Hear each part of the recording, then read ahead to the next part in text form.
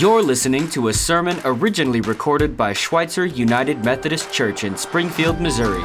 Check us out online at sumc.co. And if this sermon blessed you, be sure to share it with someone else.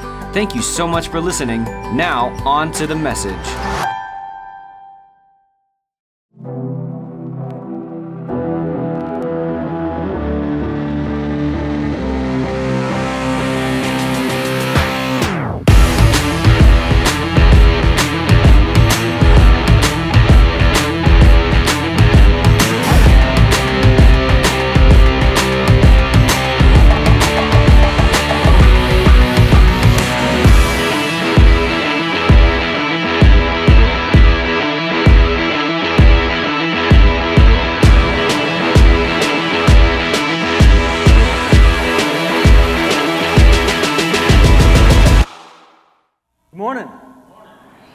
Jesus can get you through anything.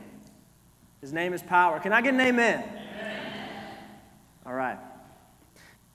We are coming to the end of our journey through the stages of faith. We see this graphic on the screen. We've got 1 week left after today, and we are at the wall. You see between stage 4 and stage 5. We're going to be talking about the wall today. The model we've been using for this up there is from a book called The Critical Journey. And the premise of this book, the premise of this series is that if you journey long enough in the spiritual life, in the Christian faith, if you go far enough, there are certain phases of development that you can expect. And we don't just get to skip at our leisure to any stage. It's a process that God is calling us to experience into a deeper life and journey with Him. But that in each stage, there are certain barriers that come up. There are certain things that we need to be aware of, certain things that God might be calling us to overcome. So the idea then is that wherever we're at in faith, we might consider what barriers are in front of us and how God might be calling us to go one step further, one step deeper. Now, although each stage, if you will, wherever you are in the spiritual life, there's a wall of some type. The wall that we're talking about today is a little bit different. Really in the sense of its magnitude. The wall is kind of this big, ominous thing. It's a point where the only way through it is a complete and total surrender of one's life to God. Earlier in our faith, maybe we can give up this. Stop doing that.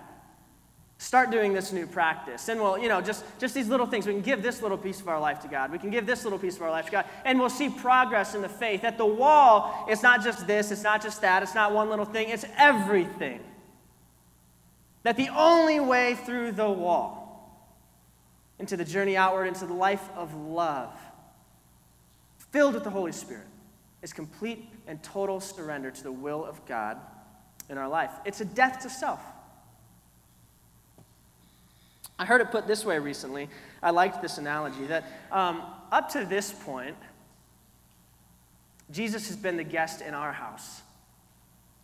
Right? My wife and I like to have people over. We like to have guests over to our house, and we often say when they come over, make yourself at home. And what we mean by that is, make yourself comfy on the couch. Feel free to lounge. Dig into the fridge or the pantry and get some food. Get yourself a glass of water. But what we don't mean by that is, in the truest sense, most literally, to make this their home. If you don't like the carpet, feel free to rip it up. Or, if you need some money, you can sell our TV. We don't need it. We don't mean that, all right? We don't mean that literally. And in the same way, maybe Jesus has been just a guest in our house. We say, make yourself at home. We're happy to have him here. We're happy to have him as our guest. We want him to be comfortable, to use our stuff. But there's a line, right, that we do not want him to cross. There are things that we do not want him to mess with. Because at the end of the day, it's still our house, and he's still the guest. The wall is where God comes to us with the deed to the house and a pen. He says, sign it over to me. Everything that's yours.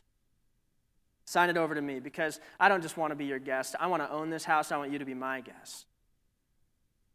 That's the wall. Jesus isn't happy being our guest anymore. Now, knowing this, you and I, today, right now, we can say, God, I am yours. All that I have, all that I desire, all that I am, I'm yours. Just take it. And we can do that. And I've done this hundreds of times, maybe thousands. I don't know. I'm not counting, but it's a good spiritual practice. Surrender to God. And yet, I find that in moments or in hours or in days that I'm doing the same old things that I used to do, and I find that sincere surrender to God maybe didn't really happen like I thought it did, right? That Jesus is still clearly the guest in my house and not the other way around. What gives? A guy named Steve Siemens is a professor at the seminary I go to, and he wrote this in a book. He says, we can no more fully die to ourselves than we can atone for our sins. I'll read that again. We can no more fully die to ourselves than we can atone for our sins. I thought that was really insightful, this idea that we all know that we can't atone for our sins, right? It is by the blood of Christ and through faith in him, by the grace of God alone, that our sins are forgiven and that we are saved in him. In the same way, it is by the grace of God alone that we can die to ourselves. Yes, it's a choice that we can make in the moment, but that final death, this wall that we're called to go through, eventually is a place that God needs to take us to. It's a place that God needs to get us through. Alone. So he says what we can do is offer ourselves to God as fully and completely as we know how, like we're talking about. And then in response to our surrendered act of will, God will accomplish a deeper work of grace in us. It's a process. And if we're faithful to this process, if we're faithful to God, it will eventually lead us to this time where God shows us all of this junk we had in the attic that we didn't even know was there. Turns out this junk is the stuff that has the closest bind on our heart, the tightest grip on our heart, but he shows us that it's there and we can finally deal with it. So hopefully we understand kind of what the wall is now and what separates it from other walls you might experience. It's a death to self. It's a complete surrender of one's life to God. It's something that God is preparing us for through a series of similar but smaller deaths, right? But being that you can't just be at the wall by choice, what I want to ask you today is, what is your wall? Right here. Right now, this time in your life, what is your wall? Think for a moment. Take a survey of your life. Look through your house and your belongings and your desires and your dreams. There's something that tends to get between you and God. There's something that tends to pop up and keep you from him. There's something that tends to get control of your heart. Maybe it's little, maybe it's big. What is it? Is it something you're doing? Is it something you're not doing? Is it a relationship? Is it a dream of some kind? Is it something you want? Something you want to get rid of? What is it? Think for a moment, and I know that if you're like me, the tendency is like you don't even want to acknowledge it. You know it's there, but you've kept it in the back of your mind. You don't want to acknowledge it because you know the moment you acknowledge it as an issue that it needs to be dealt with. I give you permission in this moment just to hold it in suspense and not have to deal with it, but just think about it. Just acknowledge it. What is it? What's your wall? Mine, I'll just confess to you right now, is the way that I spend my free time. This might sound little, it might not sound like a big deal, but it's the hour that I have at the end of my day to do whatever I want with, and I choose to watch TV. It's the 5 minutes while I'm waiting in the doctor's office for my appointment that I'm scrolling through my phone and social media. And I could go on and on and on. It's the 10 minutes during my morning devotional that I waste looking through news that just doesn't matter. And I could go on and on. That's my wall. I'm not saying that's your wall, but that's mine. And it keeps me from God. Imagine if that hour I spent at night watching an episode of TV, I even spent 20 minutes of that praying daily. I mean, there's an intimacy with God that I would gain, that I know would change my life. And I know this. I know that I fall again and again to the temptation of just kind of keeping my mind idle and busy, and yet I keep falling to it. So, what's your wall? And how are you going to overcome it? The scripture that we're about to read has really spoken to me this week. I'm called to take action. I hope you will be too. And we'll kind of work through it. It's a scripture that you're familiar with. Or, well, I'm going to assume you're familiar with. It's the Garden of Gethsemane. There are two things that are happening here in the scripture before we get into it. One is that Jesus is at his wall. A very real one. The garden is where Jesus went to pray the night that he would be taken by the authorities, and the next day he was to be crucified, right? So Jesus goes to the garden to pray, and he's dealing with his wall. We'll read what he says. But yes, Jesus had walls. We tend to forget that Jesus was human, right? That his will of his flesh wasn't always in line with the will of God. He always obeyed the will of God, but his temptations were powerful. In fact, it even says in Hebrews that, well, it suggests anyway, that he was tempted far more than we've ever been tempted. Have any of us been tempted to the point of shedding our blood? So Jesus is at a wall. That's the first thing that's happening. Two, Jesus is preparing his disciples for their wall. And what I find so interesting about this scripture is that the disciples think that they're ready for what's about to come. They think, they're convinced that when temptation comes, they will overcome it. They think that given the chance to die for Jesus, they will take it. I'm following Christ all the way to the end. And I know this because just before the scripture we're about to read, just after the Last Supper, Jesus tells his disciples, he says this, you all will fall away. They're going to take me, and then you all will fall away. You know what Peter says? He says, no, they might all fall away. I'm sticking with you, Lord. That's what Peter says. And Jesus says to Peter, Peter, before tomorrow morning, when the rooster crows twice, you will have denied me 3 times. Mark my words, 3 times before tomorrow morning. And Peter says, no way, Jesus. Absolutely not. He says, I will die with you if I must. And then all the disciples agreed. They said the same. And the scripture we're about to read follows. So we're in Mark chapter 14, verse 32 through 42. They went to a place called Gethsemane, and Jesus said to his disciples, sit here while I pray. He took Peter, James, and John along with him, and he began to be deeply distressed and troubled. My soul is overwhelmed with sorrow to the point of death, he said to them. Stay here and keep watch. Going a little farther, he fell to the ground and prayed that if possible, the hour might pass from him. Abba, Father, he said, everything is possible for you. Take this cup from me. Yet not what I will, but what you will. Then he returned to his disciples and found them sleeping. Simon, he said to Peter, are you asleep? Couldn't you keep watch for 1 hour? Watch and pray so that you will not fall into temptation. The spirit is willing, but the flesh is weak. Once more he went away and prayed the same thing, but when he came back, he again found them sleeping, because their eyes were heavy. They did not know what to say to him.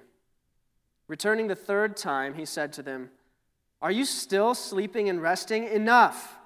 The hour has come. Look, the Son of Man is delivered into the hands of sinners. Rise, let us go. Here comes my betrayer. Now, I've been in this scripture, all up in this scripture, for about the last month.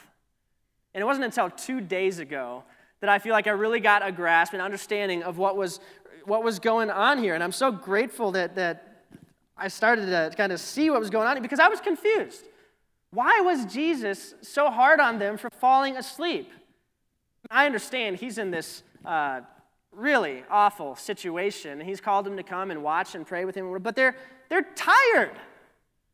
We all get tired. I mean, physically, they can't stay awake. And I couldn't wrap my mind around why Jesus seems to be so upset with them, or it seems to be so hard on them for just falling asleep. It just seems odd. And he says this weird phrase. He says, watch and pray so that you will not fall into temptation. What are they supposed to be watching for? What are they supposed to be praying for? What temptation is Jesus talking about? Is he saying like that they're tempted to fall asleep and is sleeping a sin? It's just all, you get why I was confused here? It's not clear to me. Then he says that the spirit is willing, but the flesh is weak. So in saying that the flesh is weak, is he further ridiculing them for not being strong enough to stay awake? I just didn't get it. But then I realized context. Context. What's around what we're reading? Remember what I said about the conversation that took place immediately before. How the disciples were convinced that they would not fall into temptation. Well, the garden isn't where they fell away. That's where I think I made the initial mistake. The garden and then falling asleep isn't where they fell away or where they fell into temptation. It was after the garden. The garden is where they missed their chance to prepare themselves for what came after. Jesus himself was preparing himself in the garden for the wall that was to come. The garden, in a way, it wasn't Jesus' wall. It was where Jesus prepared himself for the wall in attentiveness and prayer.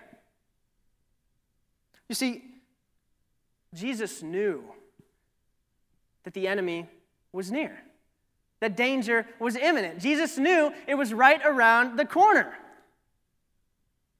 And he knew that even with a willing spirit, that his flesh was weak. There's a weakness in humanity, in the human will as opposed to God's, and that if he didn't prepare himself there in the garden like he did, that when the authorities came to get him, he would not have surrendered his life to them. He was preparing himself for that moment in the garden.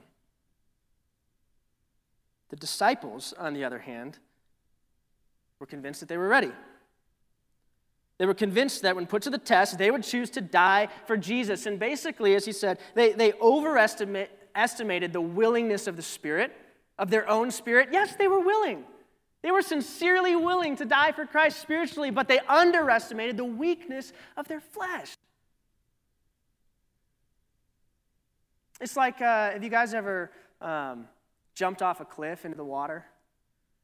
Like go out to the lake and people go cliff diving, I think it's what it's called. I've done it before, and from the water, it doesn't look too bad. And you think, that looks fun, that looks easy, not bad. So you climb up the cliff, not really thinking much of it, and you walk up over to the edge, and you say, oh, I wasn't prepared for this.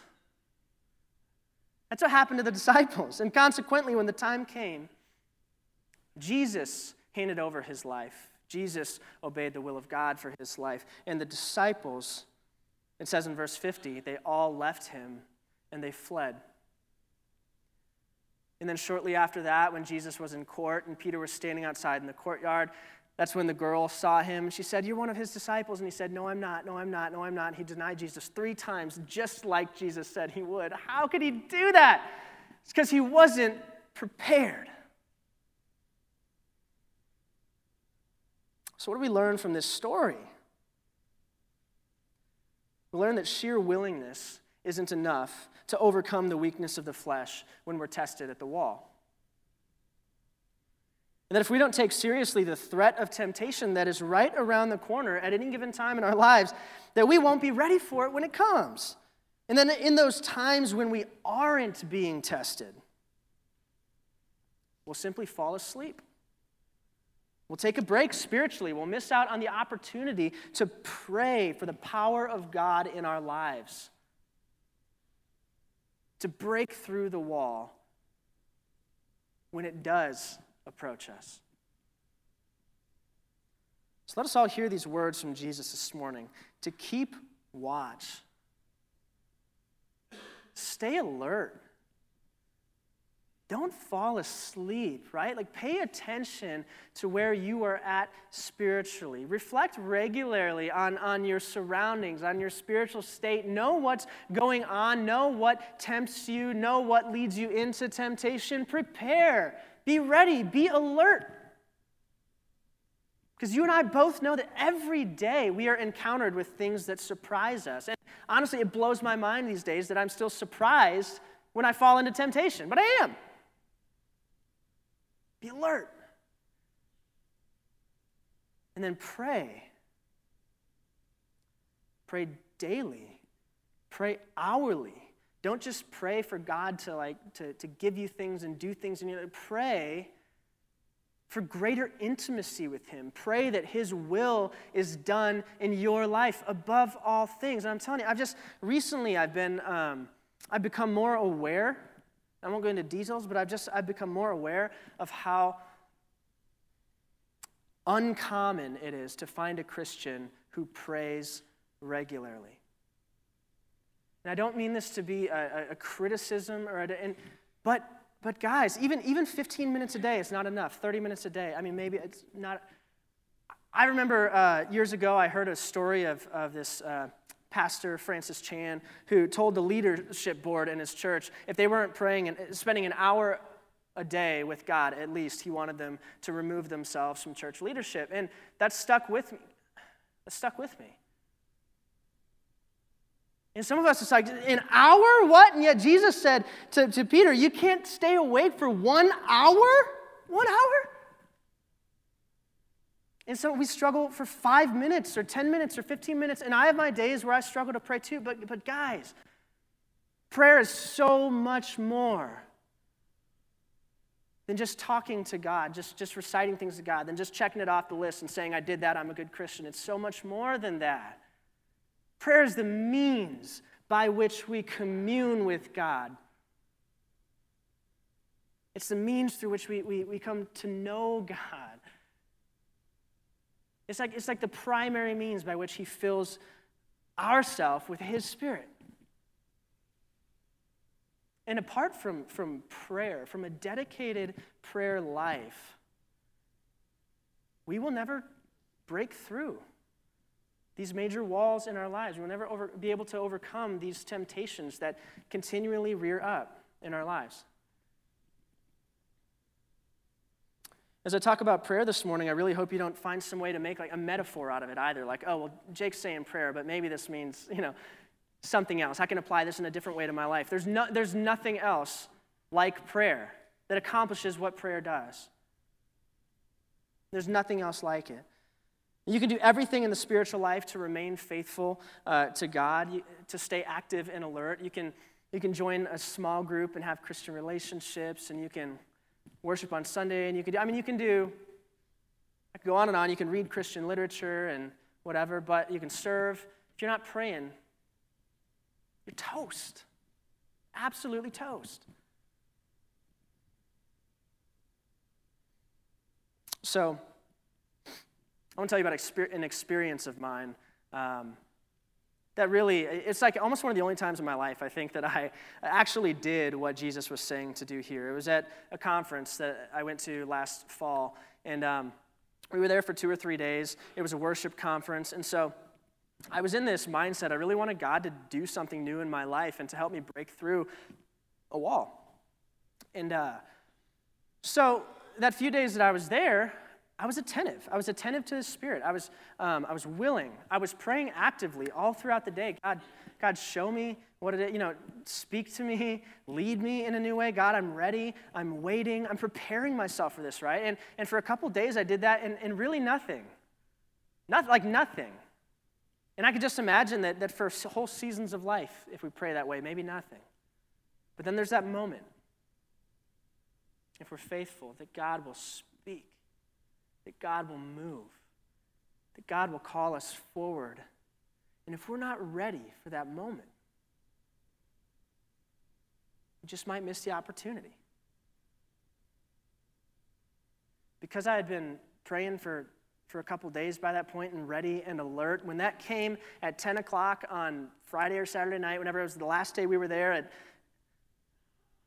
almost the last hour we were there, and they said, come forward, I literally almost felt my feet moving. I couldn't even help it. It was just, and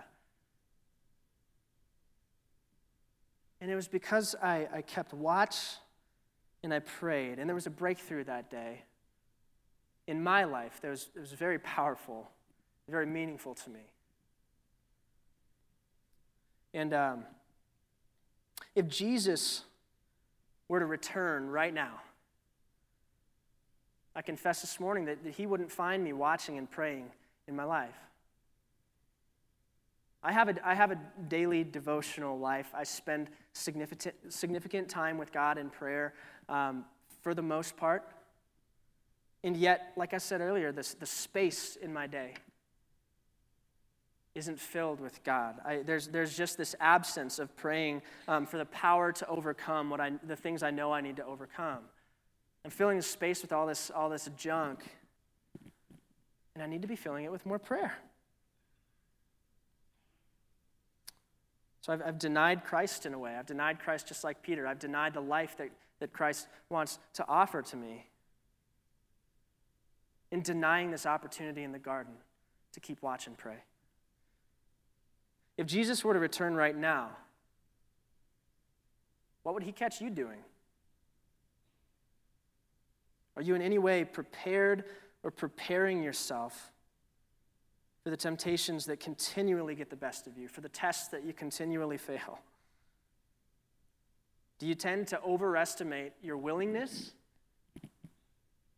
God, I'm willing. And yet underestimate the weakness of your flesh. Let's all hear this morning these words of Jesus, that the Spirit is willing, yes, but the flesh is weak. Watch and pray so that we might not enter into temptation. Let's pray. Heavenly Father, here we are praying, just as You told us to. We recognize, just as a body of brothers and sisters, that some of us haven't talked to You in a while. So we just confess that, and we begin this conversation now. And I pray that You empower those of us who just find it really hard to have a real conversation with You to begin doing that. I pray that You empower us to overcome temptations, to break through new walls. I pray that You give us the self-discipline, that You give us the power, the energy, the love that we need to faithfully seek You in prayer daily and hourly, and to prepare ourselves for that amazing opportunity where everything that we are can become Yours, where we can say, like the Apostle Paul, "It is not I who live, but Christ who lives in me." We want that to be a reality in our lives, God, and we rely totally on You.